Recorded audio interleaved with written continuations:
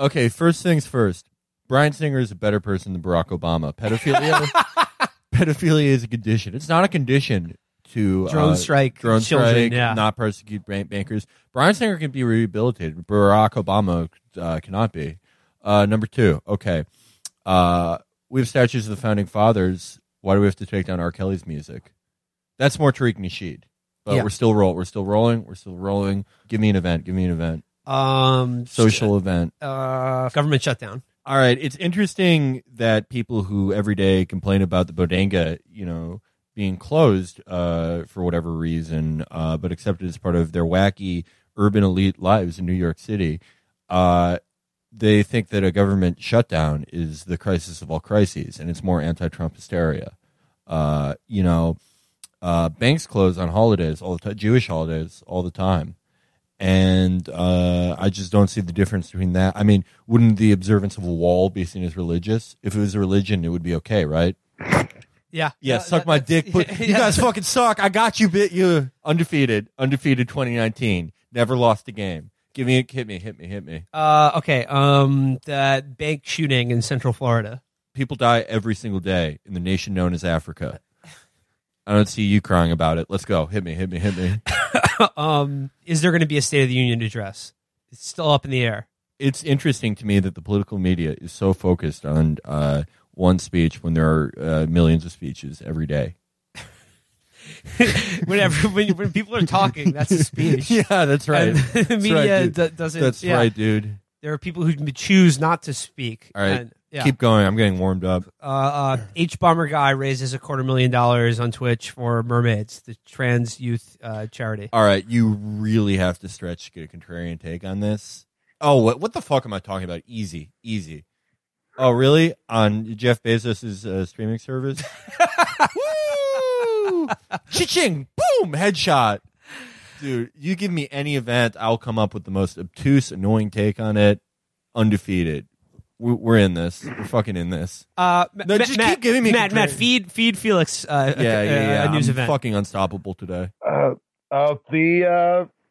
coup in Venezuela. Technically, there's a coup every 2 years in the House of Representatives. They just choose to reelect the speaker, but I don't see media coverage about that. Yeah, I mean, Nancy... it just, you know what it is? It's urban liberals are so obsessed with exotic foreign countries because they like to hear themselves say the words Venezuela, like the bodega. They like to hear themselves saying that stuff, but they don't talk about the coup that's happening in their own backyards. Nancy Pelosi just did a coup to the House of Representatives. Exactly. Was she the leader a year ago? No. It just shows the way that we process information. It's just interesting to me. Keep feeding, Matt. You got any other news? Weezer's new covers album. All right, so when Weezer does it, it's a cover album, but when rappers sample music, it's stealing. Okay, how about you alluded to it earlier. How about should we still listen to R. Kelly's music? Okay, you're going to listen to R. Kelly, but everyone's favorite classical composer, Wagner, was literally a Nazi. And everyone listens to Wagner. I can't go outside without seeing people drive by and blasting Wagner. Okay. You can't go to a party without hearing Flight of the Valkyries. Gilbert and Sullivan, probably pedophiles. They were English. Oh, that's okay. I wonder why. Davos. World leaders meeting at Davos right now. What do you got? It's interesting that everyone's criticizing Davos for being out of touch, yet they probably go to dinner parties where they discuss identical topics. Flawless victory. Undefeated, have never lost a game in 2019. Guys, if you're listening to this, you and your families probably do some weird shit where you go to Stonehenge because your dad's in the Green Party. And everyone hates those arguments you get in at the religious festival at Stonehenge that you all go to, everyone who listens to this show. Well, this is our argument guide for your Stonehenge. The holidays. The real holidays are coming up. And you're ready for those arguments at Stonehenge with your dad who's in the Green Party. Let's go. This is, you will be undefeated at, the whatever pagan holiday your family celebrating. Are all pagans, all in the Green Party, all that shit. Your mom is a producer in Ancient Aliens. You're into all that stupid shit, and you have arguments at your neo-pagan holidays. So, just get ready. We're getting you in combat mindset, and you will be the family champion. Contrarian take generator. Kamala Harris announces candidacy for presidency in 2020. everyone's saying Kamala is a cop. All right, now we're talking. Well, you see, Fair or foul? well, most people who run for president, they literally got started by being elected hall monitor in middle school, so they're technically all police officers. Is it fair to bring up her record as a prosecutor when she runs for president, though? No, because if you think about it, okay, what was Bernie Sanders before he was a U.S. rep? Unemployed? No, he was the mayor of Burlington. Okay. He probably levied hundreds of thousands of dollars in zoning violations on people. Why is it better to take money from people than to imprison them? He basically imprisoned the town with his zoning restrictions. All of the citizens of Burlington, Vermont were his Bernie's prisoners. They were Yeah. Bernie's prisoners. Yeah, so have fun with that. I don't even support Kamala Harris. I'm writing in Mo Udall, even though he's dead. He's the last good senator. I won't explain why. Ask me to explain your fucking block, pussy. Get fucked.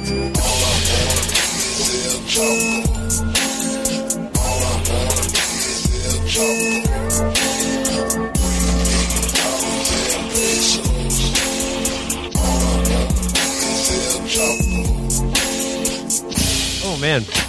Well, I'm feeling limber. Matt, how about you? I did all my stretching. Yeah. I'm feeling all right. Thank you for all the kind words from all of the listeners who took my obvious illness on the last episode, where I was brave enough to go across town to record an episode because everyone else was out while I was obviously sick, and just saying, you died, bitch. You suck. Alex Jones much? You fucking Tom Waits sounding bitch. Nice So immune thank you system. for all of that fucking consideration. I'm feeling better now.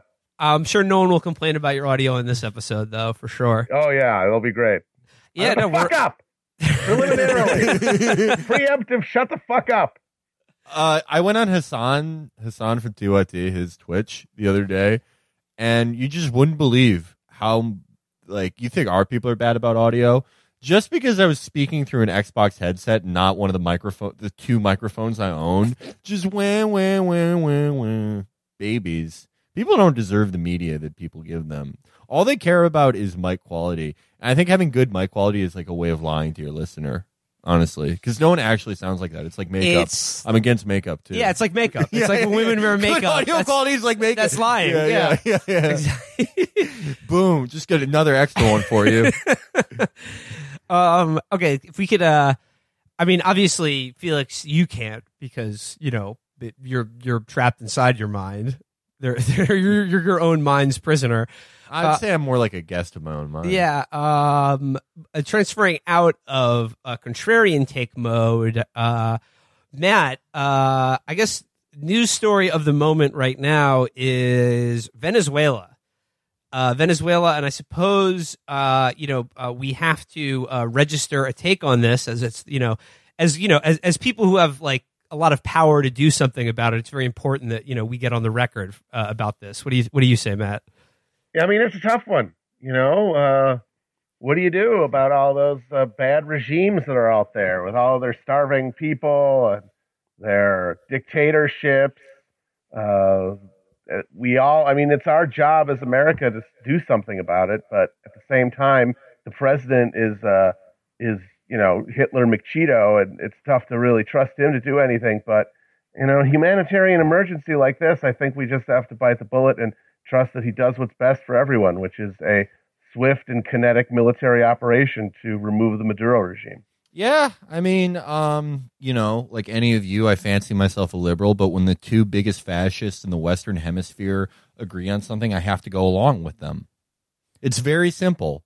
When someone pursues a sort of bird-brained fiscal policy of forever overextending their fiscal policy linked to oil prices, and there's some currency management malfeasance, you just have to agree with the version of Hitler that looks like Sam the Eagle in Brazil, and just the most senile man in history. And you gotta bite the bullet. You gotta do the right thing. Who is the opposition leader? He's a young gun. He's just 35 years old. He's a hot rising star on the global political scene. I mean, now he is, the president of Venezuela. Right, he's the real president, right, yeah. Because Donald Trump and several of the House Foreign Services Committee have declared him so. I mean, in the event they get him in there, I think it'll be a repeat of Temer in Brazil, where it's like you just have this formless blob that's in there for a few years who privatizes some things, sells some things off, and then you got your Bolsonaro.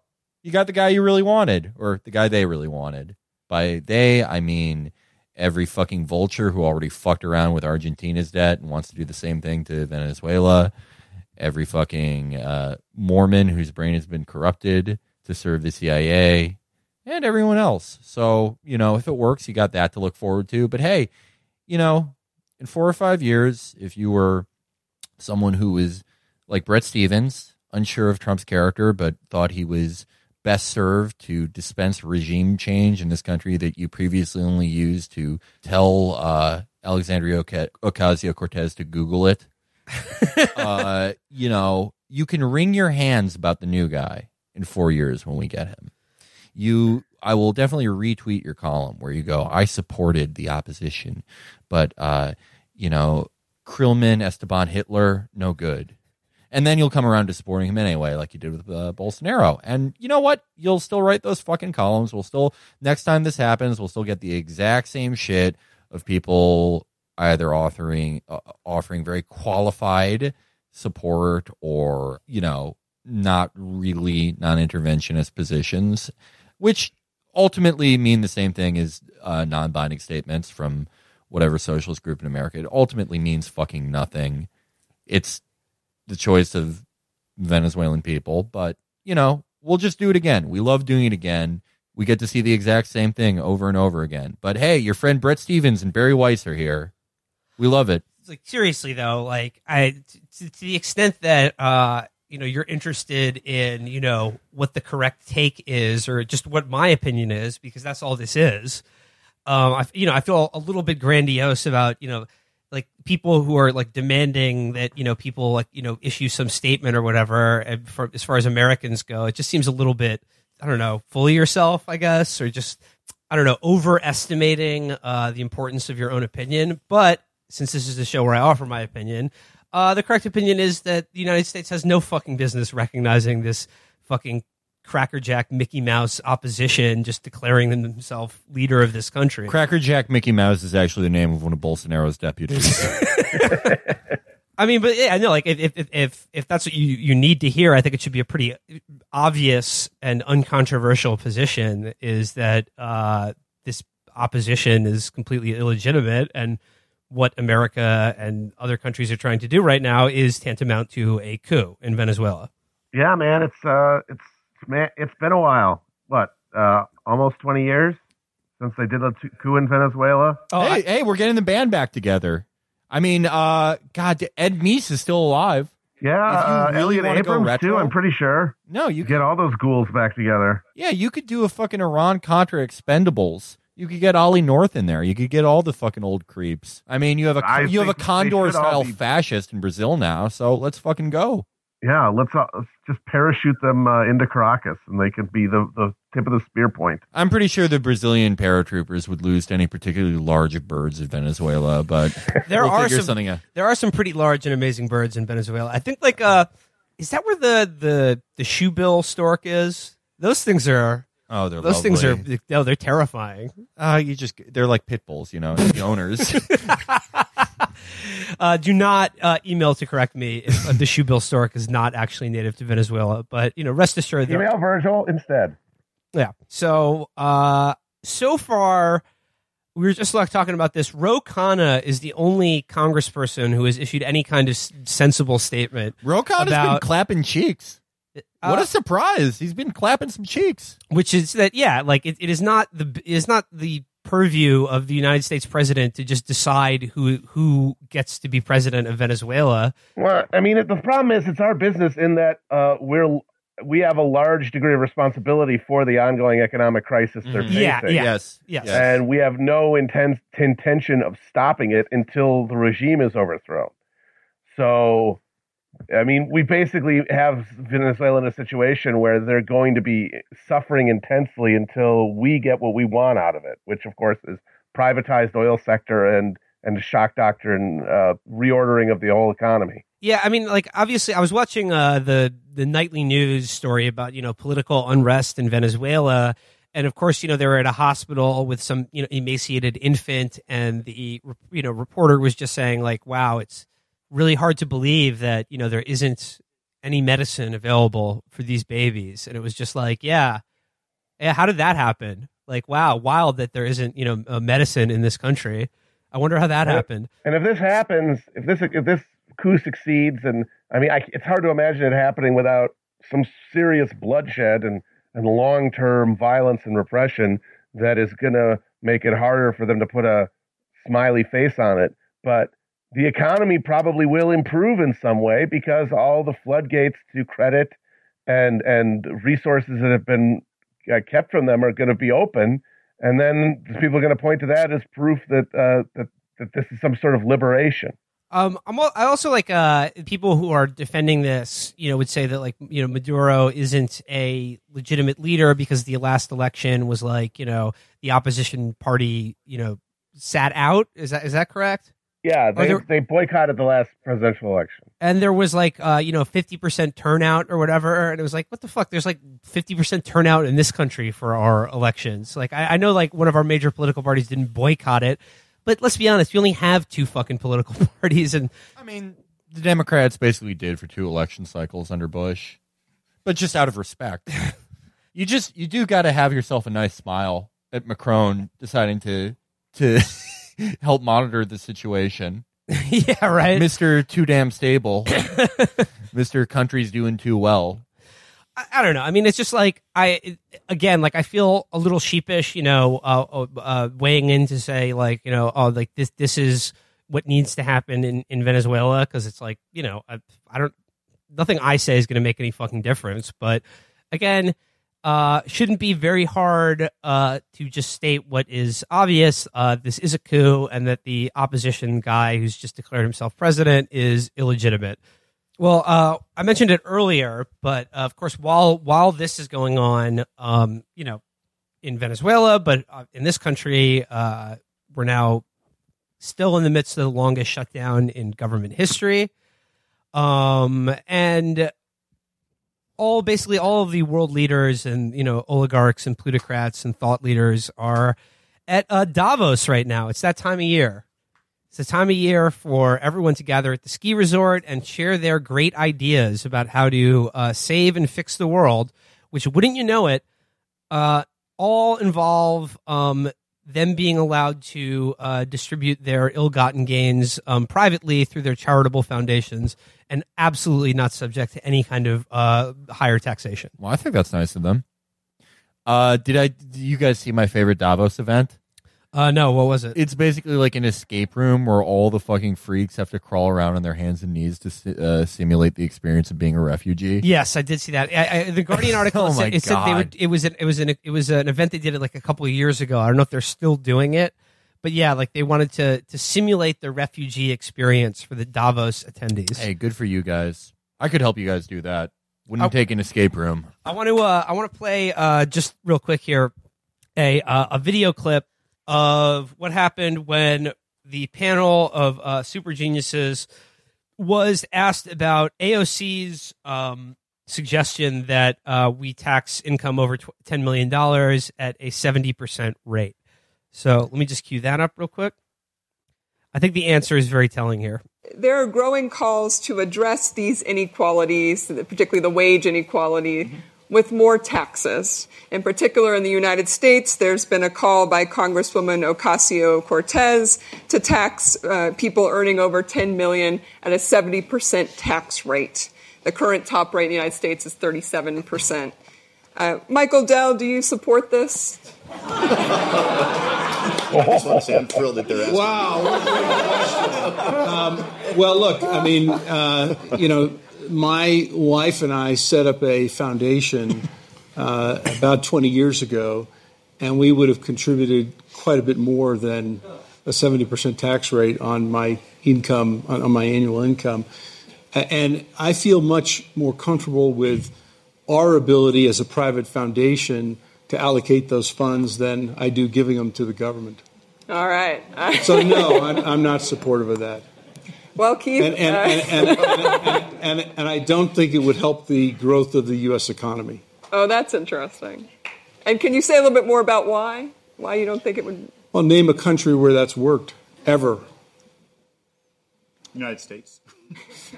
Briefly in the 80s. maybe. No. From about the 1930s through about the 1960s, the tax rate averaged about 70%. At times it was up as high as 95%.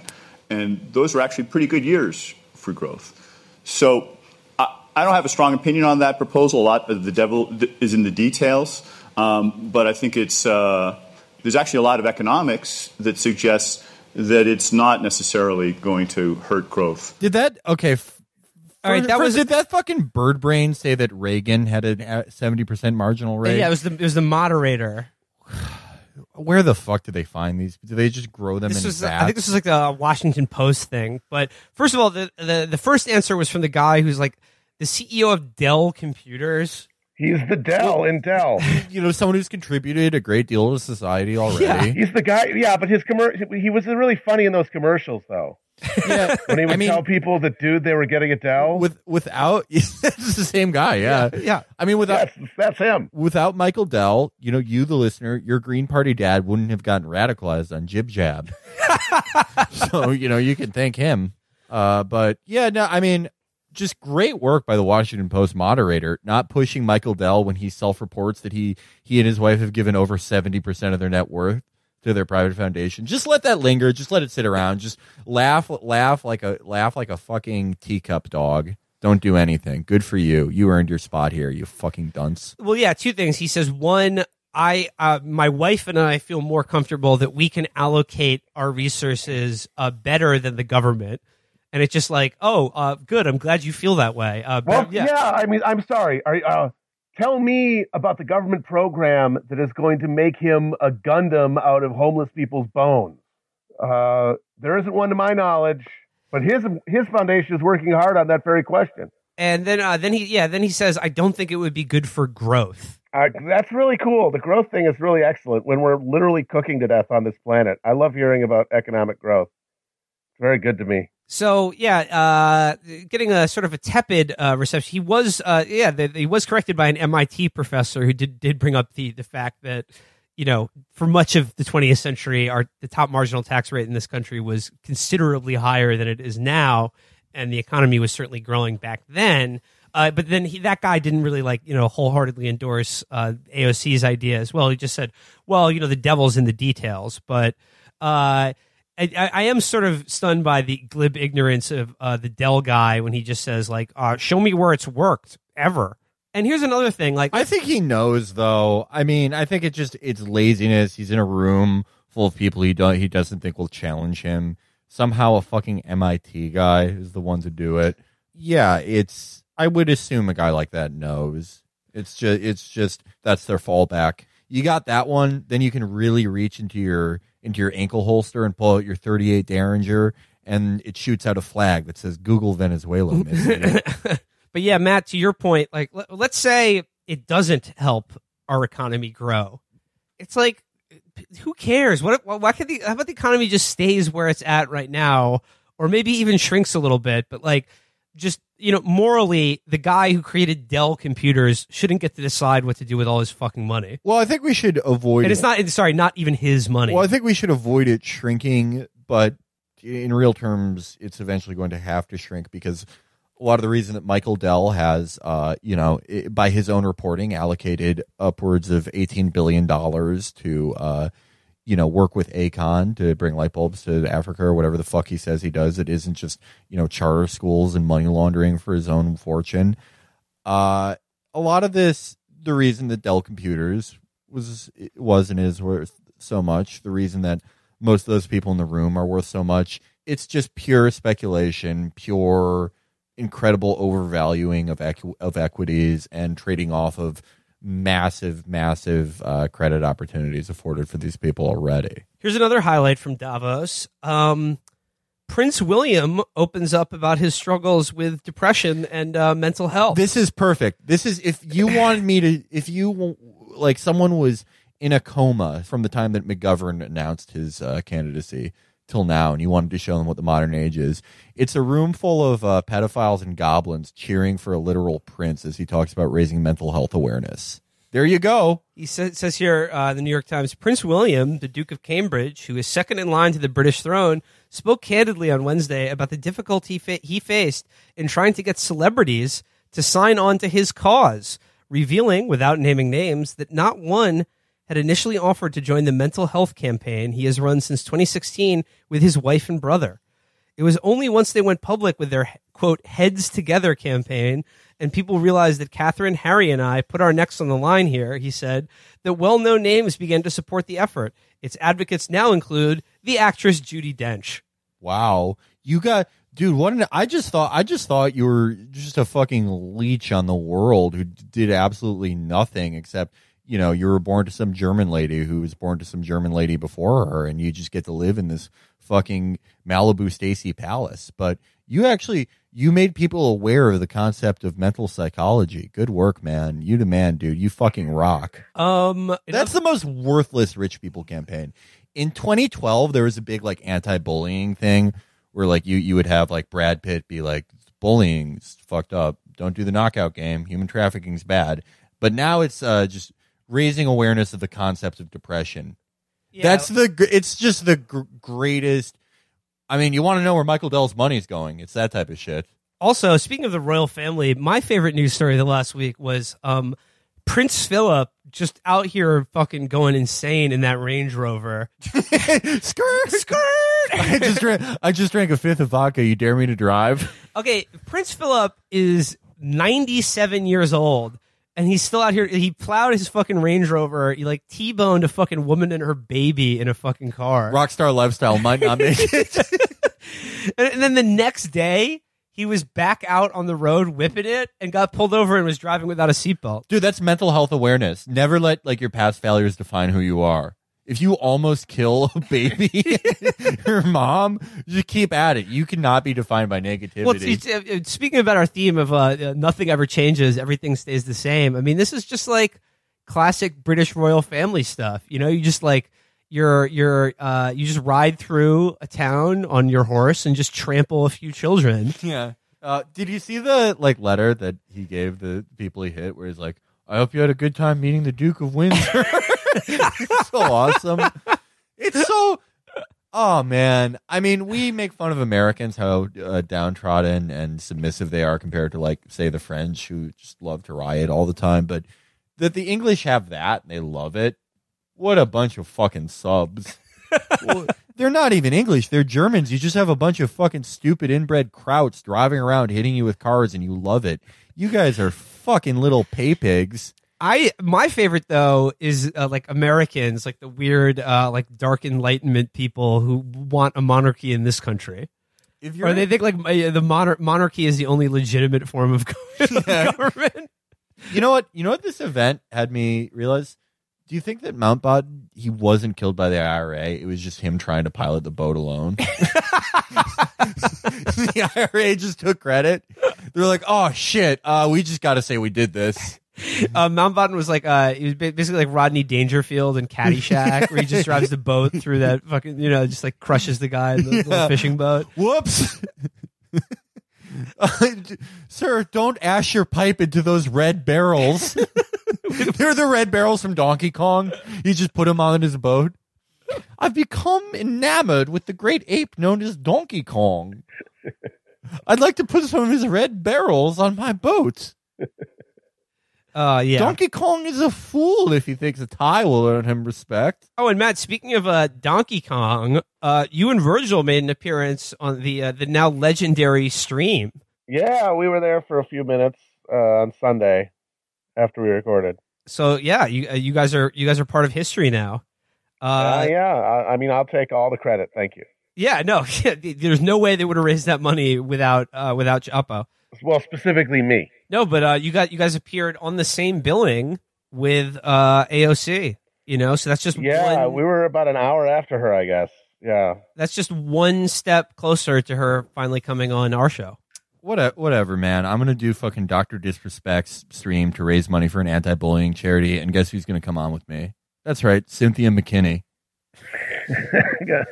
real left congresswoman. Okay, here's another item. I don't know if you guys saw this, but Kristen Gillibrand, who has also declared her intention to run for the president in 2020, was being interviewed by one of the Johns, who asked Already her, love it. Already Yeah. just thrilled thinking about this. was it Matt? Like, he asked her, like, would she be willing to do away with the filibuster in order to get things like Medicare for all or a Green New Deal through Congress? Yeah, that's right. And I got to give props to the John there for asking that question, because I don't think any of these contenders can seriously be promoting any policies if they are not willing to say the filibuster has to go, and I'm willing to alienate guys like Chuck Schumer by applying public pressure to make him get rid of it if they hold the gavel when they take power. Because if they don't, it's just going to be Obama all over again, because everything will die in the Senate. So good look on the John by asking that, and it'll be interesting to see how the different candidates respond. Well, I can't imagine a worse response than the one she gave, though, I have to say. Which was, in effect, like, I'll have to think about it, but, like, 60 votes, like, when you get 60 votes, like, that means that people must really like it. Well, she said if you don't get to 60, it means you haven't done you haven't done a good enough job persuading people. Right. But, like, we've talked, I mean, the idea that any kind of the legislation that, we would support, or that is, let's say, broadly supported by up to 60 or 70% of the American public, there's no way that that's possible without getting rid of there's no way you're going to convince these people of this. Because theoretically, I think the argument might be, well, sure, these might be ideologically committed senators here, but they, like any representative, are bound by popular will, and if you make something popular enough, even their voters will demand that they support it. But we talk about how these things are supported by 60 or 70% of the population, but it's not equally distributed throughout the population, and there are enough senators from states that are almost entirely bitter old white people who don't want to do any of this stuff, that they would be able to stop it from happening if you don't get rid of 60, and no amount of persuasion or popular support would move them. Yeah, and this is the other thing, Matt, you were talking about the other day, where it's just like, it's very hard to run for president or try to, like, inspire people when, if you're being realistic, your message would be like, I'm going to get in there and, like, basically everything I do is going to be checkmated by our ludicrous political system, which has, malappropriated a huge amount of power to, like, a tiny, reactionary minority. Right, which is why the real solution to all this problem isn't political, it's not presidential politics, it's things like labor organizing and all that dual power shit that the radical left talks about. Problem is there's zero infrastructure for that. There's zero mobilized population to make that a reality. You have people who are either checked out or who largely process politics through what's on TV, which is these political figures. So there's a weird cart before the horse situation where to get people on board with any kind of radical agenda, they have to hear it from somewhere. And someone like a presidential candidate is probably going to be more likely to be that conduit than anyone else. But that presidential candidate is in a structural milieu where their actual power is incredibly limited. And their presidency, if it were to happen, would most likely just be a huge, frustrating failure. And the real question is what happens after that? What happens after the failure? What happens after you see all these efforts and all of this energy and all these proposals in the face of looming environmental and economic catastrophe just crash against the rocks of systemic opposition? Well, what do we do about it then? The other strategy is being outlined by Joe Biden at the moment, who I believe today made comments at, speaking at some event, and he just said, like, a lot of people think, my problem is I like Republicans too much. Well, he's like, oh, well, forgive me, Father, for I have sinned, but, like, that's just the way I am, and you can't get anything done, unless you have friends. And, like, we love our Republican friends. There's no possibility of there being so few Republicans that you don't have to compromise with them. God forbid. And I believe Pelosi said the other day like, she's like, speaking of like the shutdown and this whole back and forth between her and Trump, she said something to the effect of, my message is to like, Republicans is to like take back your party. Like America needs a strong Republican Party. And I'm like, no, it doesn't. You're the leader of the opposition to them. Republican Party.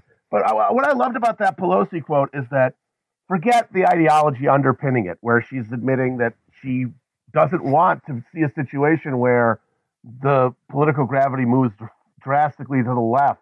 That's a disaster for her. So she needs the ballast of a Republican Party. So forget that, though.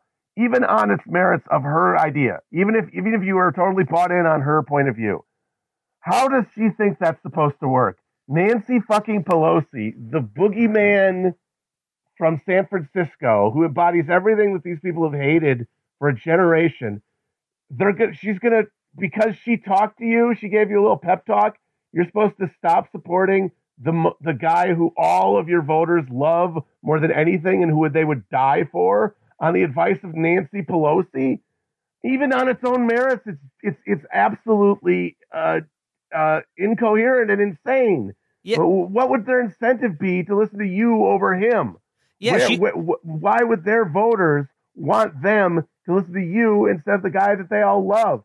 It just shows that even in their own terms, these political operators, these canny people who did all this great stuff in their careers, and they're so fucking smart, and they're way smarter than you, and they're way more grown up, they have no idea what to do. They're completely out of concept. They are like the Brezhnev-era Soviet bureaucrats who are just hoping they die before the wheels fall off. And that's all they are. I mean, the sentence alone, take back your party. How can you take back something that's everything you wanted it to be forever? Like, what the fuck? Who is she talking to?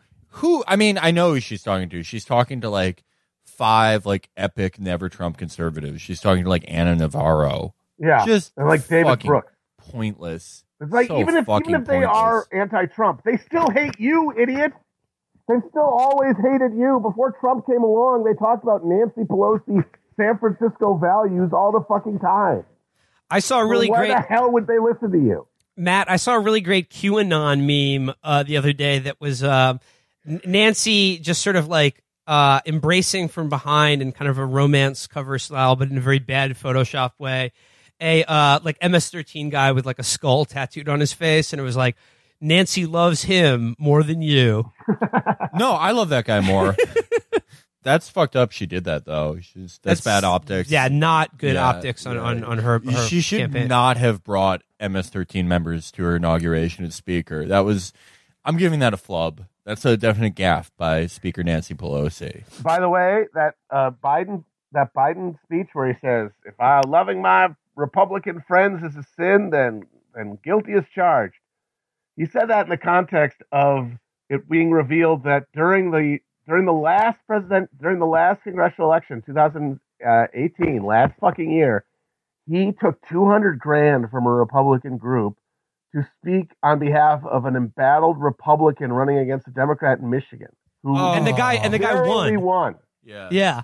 Thank you, Joe. And, I mean, Beto did a similar thing, but the guy he supported is this anti-wall Republican in southern Texas who the Democrats love him because here's a Republican and he doesn't like the wall. And it's obviously incredibly stupid to care and think that means anything at this point. But at least you could argue that there's some sort of political strategy involved with that support. This was just, they fucking paid him enough money for him to show up. Good job, Joe. Literally working to elect Republicans over Democrats for money. But that, I mean, as long as we're talking, horse race stuff and we're speculating about the players here, Matt, you brought up something the other day that I think is very correct, and that is the 3 Bs. Beto, Biden, and Booker are all supremely overrated. Absolutely. As far as this Democratic, those are some overvalued stocks. And I would short them all. Short all 3 of those guys and their presidential ambitions. Could you expand a little bit on why you think that is about those 3 guys? Well, Biden, I think his record speaks for itself in terms of being absolute shit. He's still running as the fuck the millennials candidate. I just don't see him overcoming him being a Me Too pervert and manifestly corrupt war on drugs founder. Booker is just a creepy weirdo who no one has any sense of as a human being. Do you think his stock will rise, though, if he gets engaged to Rosario Dawson before 2020? I might send him a delightful gift from the registry, but I don't think it would help him too much. No. And then Beto, he's a child. Come on, get out of here with this. Go out of here. I've actually been thinking about it, and I might change my opinion on this, and it might be the flu that I'm recovering from talking, but I kind of think that it's either going to be one of three people. It's either going to end up being Kamala Harris, Elizabeth Warren, or Bernie. Yeah, Bernie and Harris are going to end up being, after it gets whittled down a bit, the people who represent the two wings of the Democratic Party, broadly speaking. And then if neither of them can win, the compromise candidate who both sides could accept before anyone else would be Warren. I think it's going to be one of those three. Yeah, I think you're probably right about that. Now, I know you guys recorded right before she announced, but very annoying. Yeah, very irritating because we made about the fact that she didn't announce yet as part of our whole thing.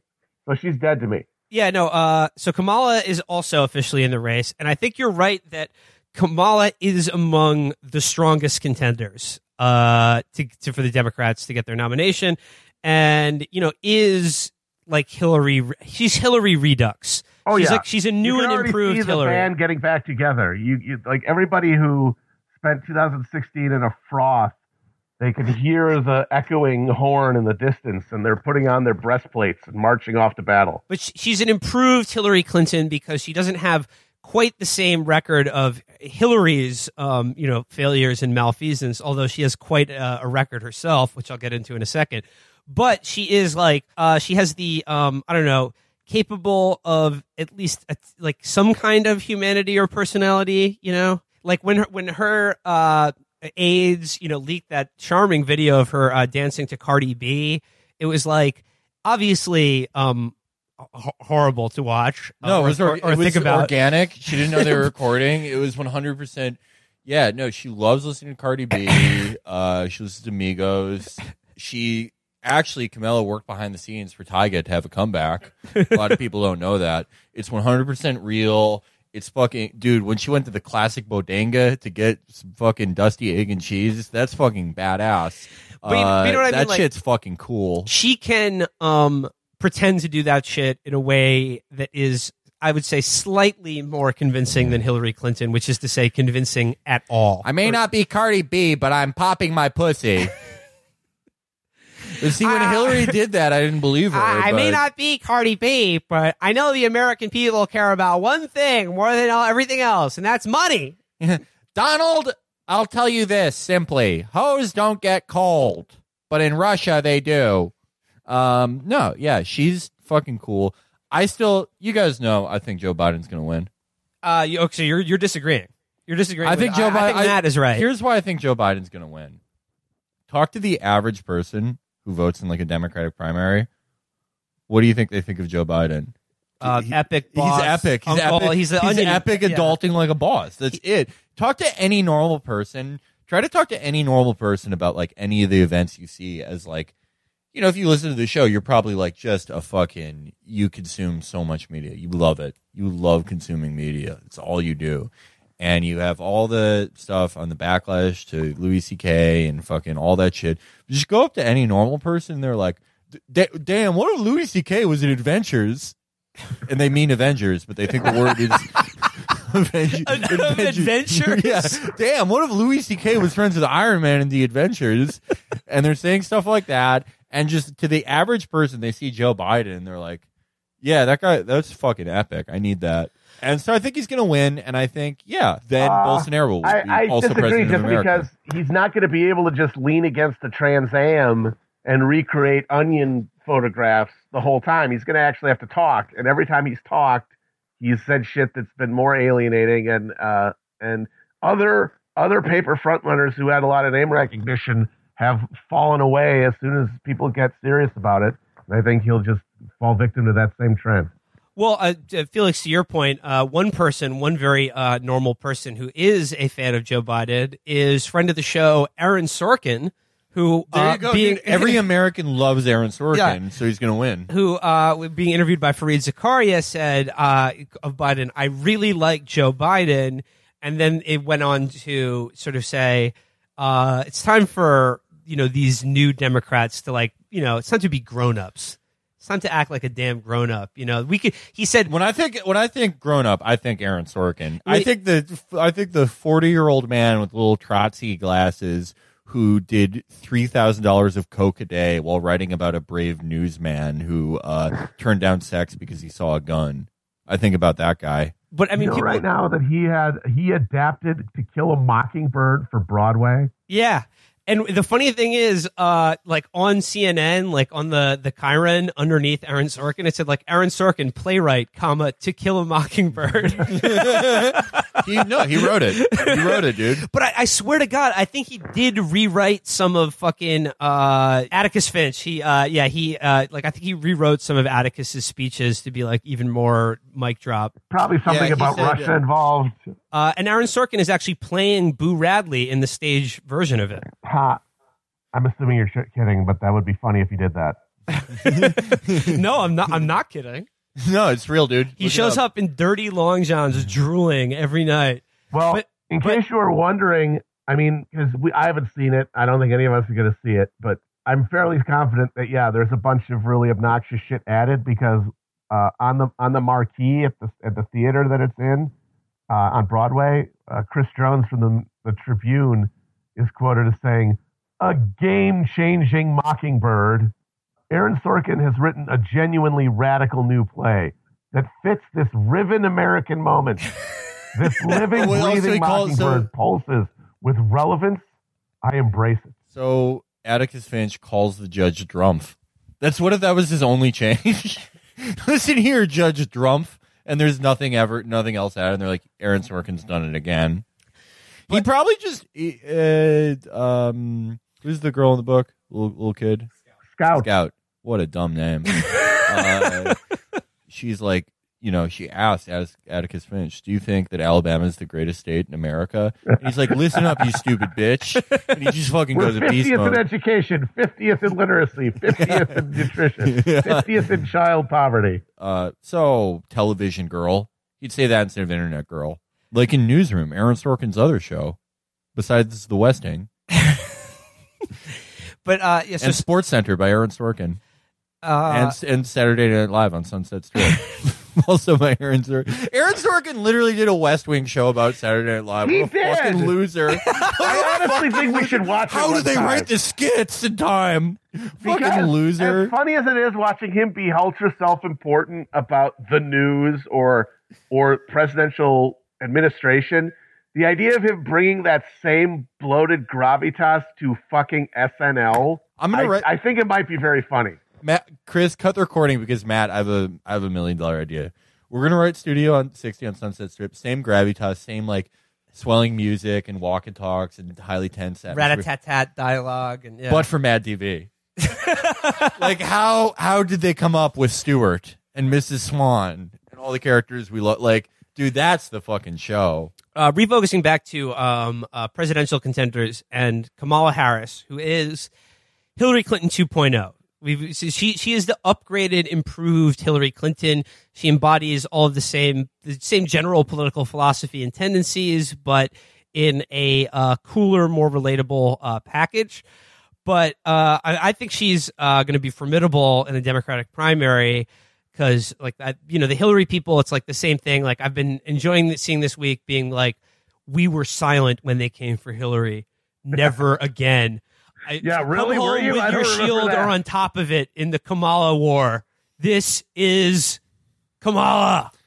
I'm glad that we're going to have a Lebanese civil war arrangement of online. You're going to have the Q faction, the Kamala faction, Biden, but they mostly hold sovereign territory on Facebook and Pinterest. Just posting is warfare. It's truer than ever. The line I keep seeing over and over again about Kamala is like, first, it's unfair to call her a cop, and if you do, you're probably a Russian influence op. this elides the fact that Kamala referred to herself as California's top cop over and over again throughout her political career. And connected to that there's something suspicious about all of the people who are maybe not so thrilled with the idea of Kamala Harris being the Democratic nominee are all using the same talking points. It's like it's all very, very suspicious, and that they're all coming for her at the same time, literally right after she announced her intention to run for president with the same information. By that, I mean, like, her literal political record and the shit she did as a prosecutor, which is fairly bone-chilling. I mean, even going back to, like, when she was a prosecutor in San Francisco before she became, like, for all of California, where she did things like, defend the death penalty in court, or suggest that the parents of truant children should be imprisoned. When she was DA in San Francisco, she was known for just throwing the fucking book at people on weed charges. Like multiple year state sentences, first offense kind of shit. For like what? Just like having like a fucking having weed or whatever? Yes. That's cool. I'm glad she likes Cardi B's music. Good thing Cardi B never grew up in her district, because things could have turned out differently. Well, maybe, have you guys thought that maybe listening to Cardi B has changed her position? Could be. That's probably exactly what happened. Once again, and it's going to be a recurrent theme among these people, they really do think it is like unfair or some kind of cheat code to reference the political record or positions of a person running for president. Yeah, because we're all growing. It's unfair to judge us. We're not the same people we used to be, any of us. If you think about it, all of our skills in our body change every 7 years. Yeah, maybe Kamala Harris found a reason to change, and the reason is you. Did you know that your eyes are the only thing you're born with that stay the same size? That's why they realize real eyes. Yep. Yeah, it would be great if we could stop having people run for higher office from the position of being prosecutor. That's all I want. Well, the thing is, like, that's all I want, because those people are just authoritarian nutcases who will do whatever to get in charge. And part of that doing whatever is just completely reversing their positions on the very thing that got them in power, as Harris did. Well, yeah, because like, I mean, the gold standard should be, if anyone has even touched a fucking prosecutor's office, the gold standard should be positions in line with Larry Krasner. That's it. But when you become a prosecutor and you have any kind of ambition for higher office, or even to go on to a private law firm or whatever, like when you join like a DA's office, or you're a prosecutor for the state, despite whatever your own personal politics or intentions, or you may be pure of heart, or think that our criminal justice system is unnecessarily punitive and cruel, none of that shit matters, because you're just enlisted in a giant machine of which you are just a tiny cog, and your only purpose is to just put numbers on people over and over and over again, day in, day out. Just put fucking years on people, and just you're part of this giant machine of which that is literally the only purpose. Yeah, for decades, you were the thing that hundreds of thousands of people in your immediate geographical area worried about, the thing that would upend their life and ruin it forever. Just a psychic weight and pain on them, seemingly never-ending, all-powerful, no recourse. So yeah, good reason to be skeptical of not just Kamala, but any prosecutor seeking higher office. Here's a good contrarian position. Okay, go for it. Say people are against abolition, but they hate Cy Vance. Or people are for prison abolition, but hate Cy Vance. That's a strong one. Ooh. Okay, you brought up Cy Vance. Let's segue out of politics and into entertainment. Let's talk about Tinseltown. The Oscar noms are out. So Felix, I know you don't see movies. I think they're childish. Yeah, I know you don't see movies, but I'm wondering if you could give us spit some contrarian fire on all of the Best Picture nominees. Okay, can you give me? You want to go through them? Yeah, go through them. Yeah. Okay. I may need a summary, a short sum. I can, plot summary, but just what they're about. Okay. Yeah. First up, we've got Black Panther, directed by Ryan Coogler. It takes the place in the Marvel universe. I think you're familiar with the plot of this one. All right, we're gonna go with a contrarian take over why it should win. I would say that the conventional wisdom is that it's like one of the best superhero movies ever made. A huge step forward in terms of like, representation in Hollywood and the superhero genre. The first superhero movie I think ever to be nominated for Best Picture. Really? You're saying it's a better superhero movie than Knocked Up because it's a superpower to be a mother? Woo! Suck my dick, dude. I'm fucking rolling. Let's go. Hit me. Matt, what's your regular take on Black Panther? It sucked. Yeah, it's dog shit. Next. I for anyone wondering, I have not seen the movie. I haven't seen any of these movies. Keep going. I know. Just what's your contrarian take on, or just any take on where Black Panther sits in the pantheon of superhero movies? The message of Black Panther, as I understood it from reading posts, first is secondary contrarian take you can have. Oh, Wakanda had a border wall. Okay, it had a giant like hologram border That's right. wall. That, in fact, it was Donald Trump's literal idea. Yeah. Oh, it gave Donald. That was a thing on right-wing media. I saw a number of articles saying Wakanda is a model with what Trump is trying to do. And they had pictures of Black Panther with the MAGA hat on. All right, so Black Panther has a horrible message, and that message is that you should never go beast mode. But Venom, the movie for the everyman, is a movie entirely about how sometimes you need to go beast mode to save your own life. Exactly. Okay.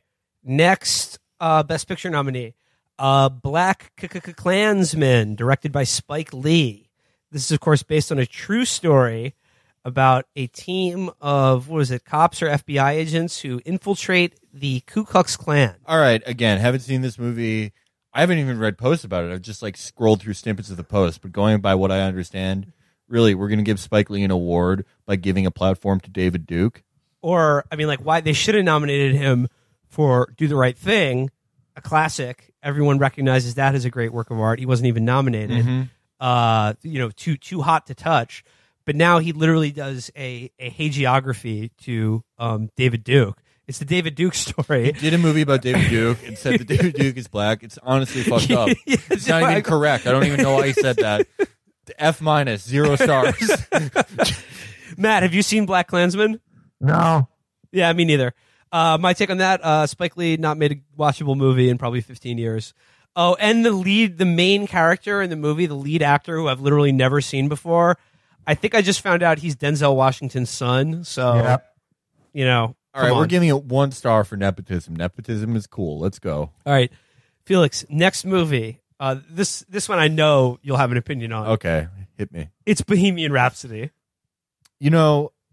Seems to me like people make a big deal about mental health awareness, right? Yes.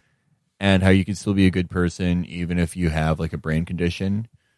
Yet they want to cancel Bryan Singer in Bohemian Rhapsody despite his obvious condition. Well, the funny thing about that is, no one's canceling him. It's literally nominated for Best Picture. He's uncancelable. He's what does...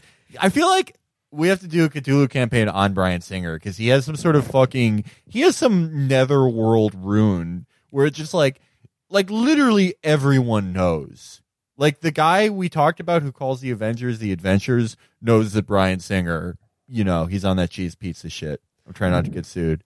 But yeah, but it kind of suggests that he might also know some people who are even more powerful than him and might be implicated in his predilections and therefore have the incentive to keep his imbroglios off the front page and to prevent him from getting into too much trouble because of what he knows about them. I wish you could hear this. It's so distorted. It sounds like you're distorting your own voice because you're afraid Bryan Singer's going to kill you. That's literally what it sounds like. That bitch isn't going to kill me. Fuck him. Oh my God. Now, David Geffen. David Geffen can kill me probably. Matt, we might need to restart because you honestly sound like a Peanuts teacher. Yeah. No, I hear that. I don't know what happened. I moved the computer. That might have done it. I don't know. Okay, that sounds better. Significantly better. That sounds better. All right. All right, Felix, I just want your contrarian take that make the case that Bohemian Rhapsody is a good film and should not be judged by any merits outside of the film itself. Okay, a good film. Okay. Do you know what it's about? Yeah. What is it about? Of course I do. What's it about? All right. So once upon a time in England, there was a boy born, and his name was Freddie Mercury. And though he was named after the second planet from the sun, he was everything that was great about Earth.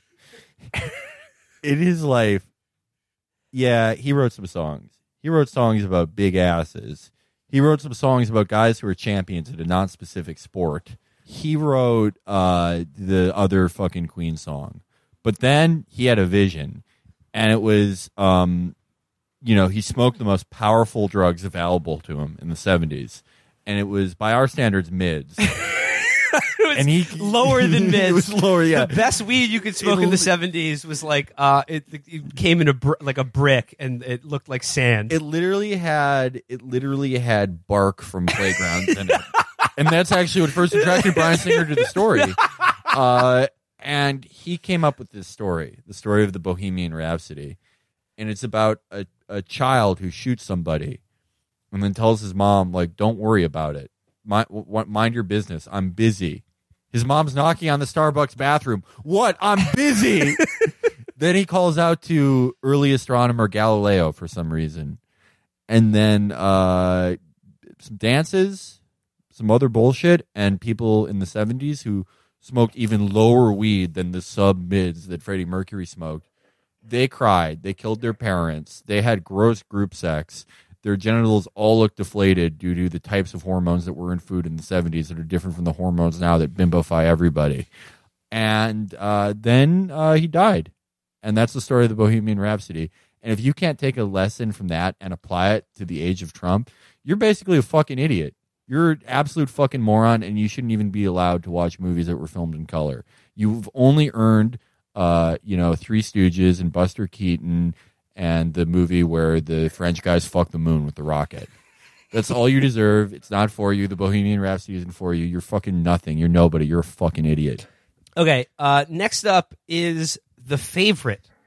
Felix, do you know what The Favorite is about? I have zero clue. I've never heard of it until this moment. Okay, what do you think it's about? It's about a guy who goes to a website he really likes, and he's like, oh, I'd like to go here later in the future, and he favorites it. You are correct. It is a movie about posting. Sweet. No, what's it actually about? It is about a lesbian love triangle in the court of Queen Anne. All right, you got some French bullshit into my American Academy Award. It's England. Yeah, okay, they have girl on girl over there. Fat chance. That's entirely CGI. Get it out of here.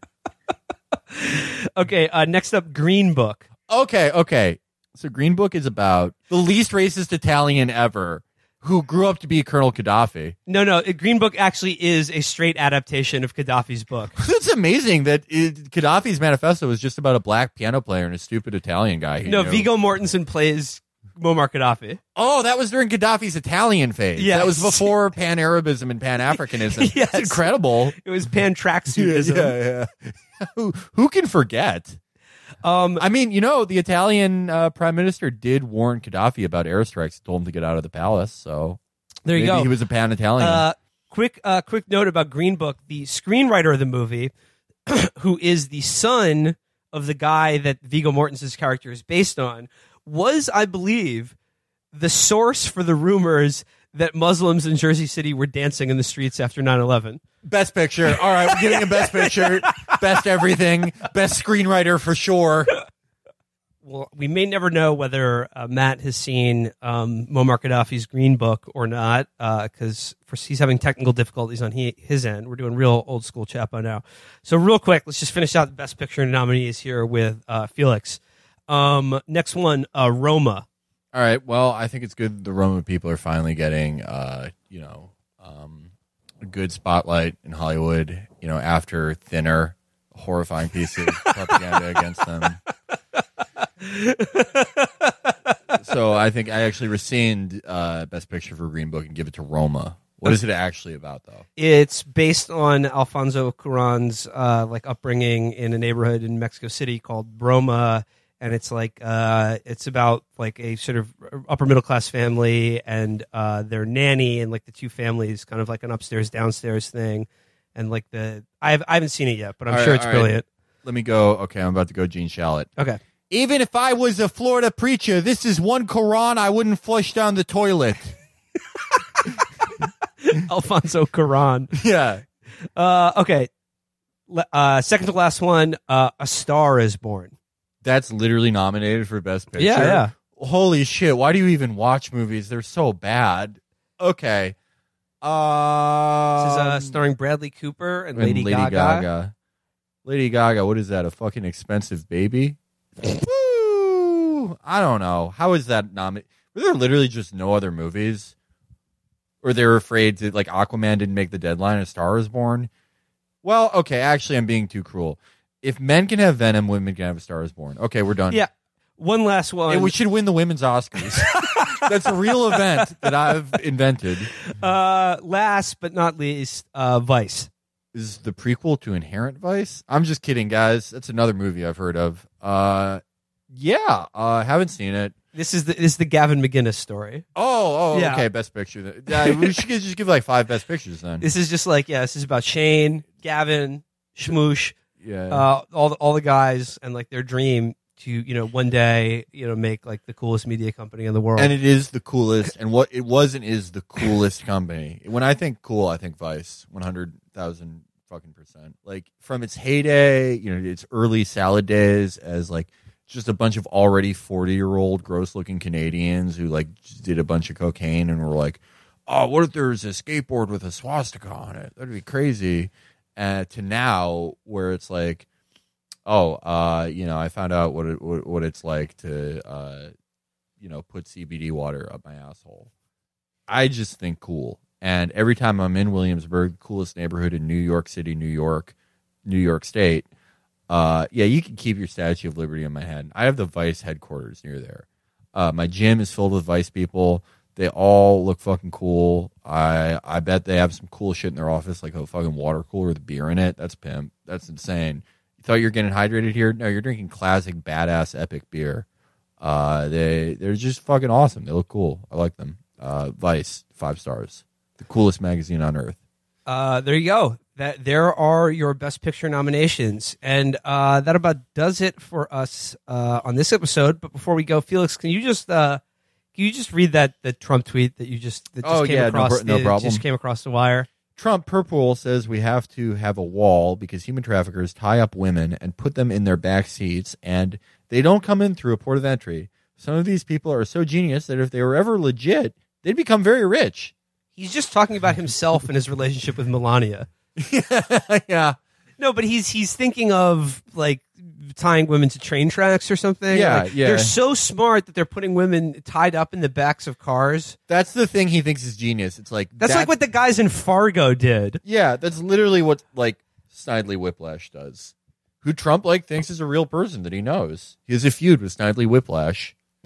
And then but they're coming through ports of entry. They're not coming. They're not coming through ports of entry because they're using the 900 IQ method of tying women up and putting them in the back seat. But like, to what purpose are they doing this? Is this a human trafficking thing that he's? I think so. Yeah. Yeah. Or it's just like let me see if I can do it. Or like the women are made of drugs. Or like, no, here's the move. The guy is MS-13 and the woman is not, but they have a baby once they get in America. And then that is an anchor baby who's also an MS-13. He's grandfathered into the gang and he has citizenship that can't be revoked. Boom. So you can see if they went legit, they would make $1 billion. Well, keep that in mind. But on behalf of Matt, myself, and Felix, we are signing off for this episode. So see you until next next time. Bye.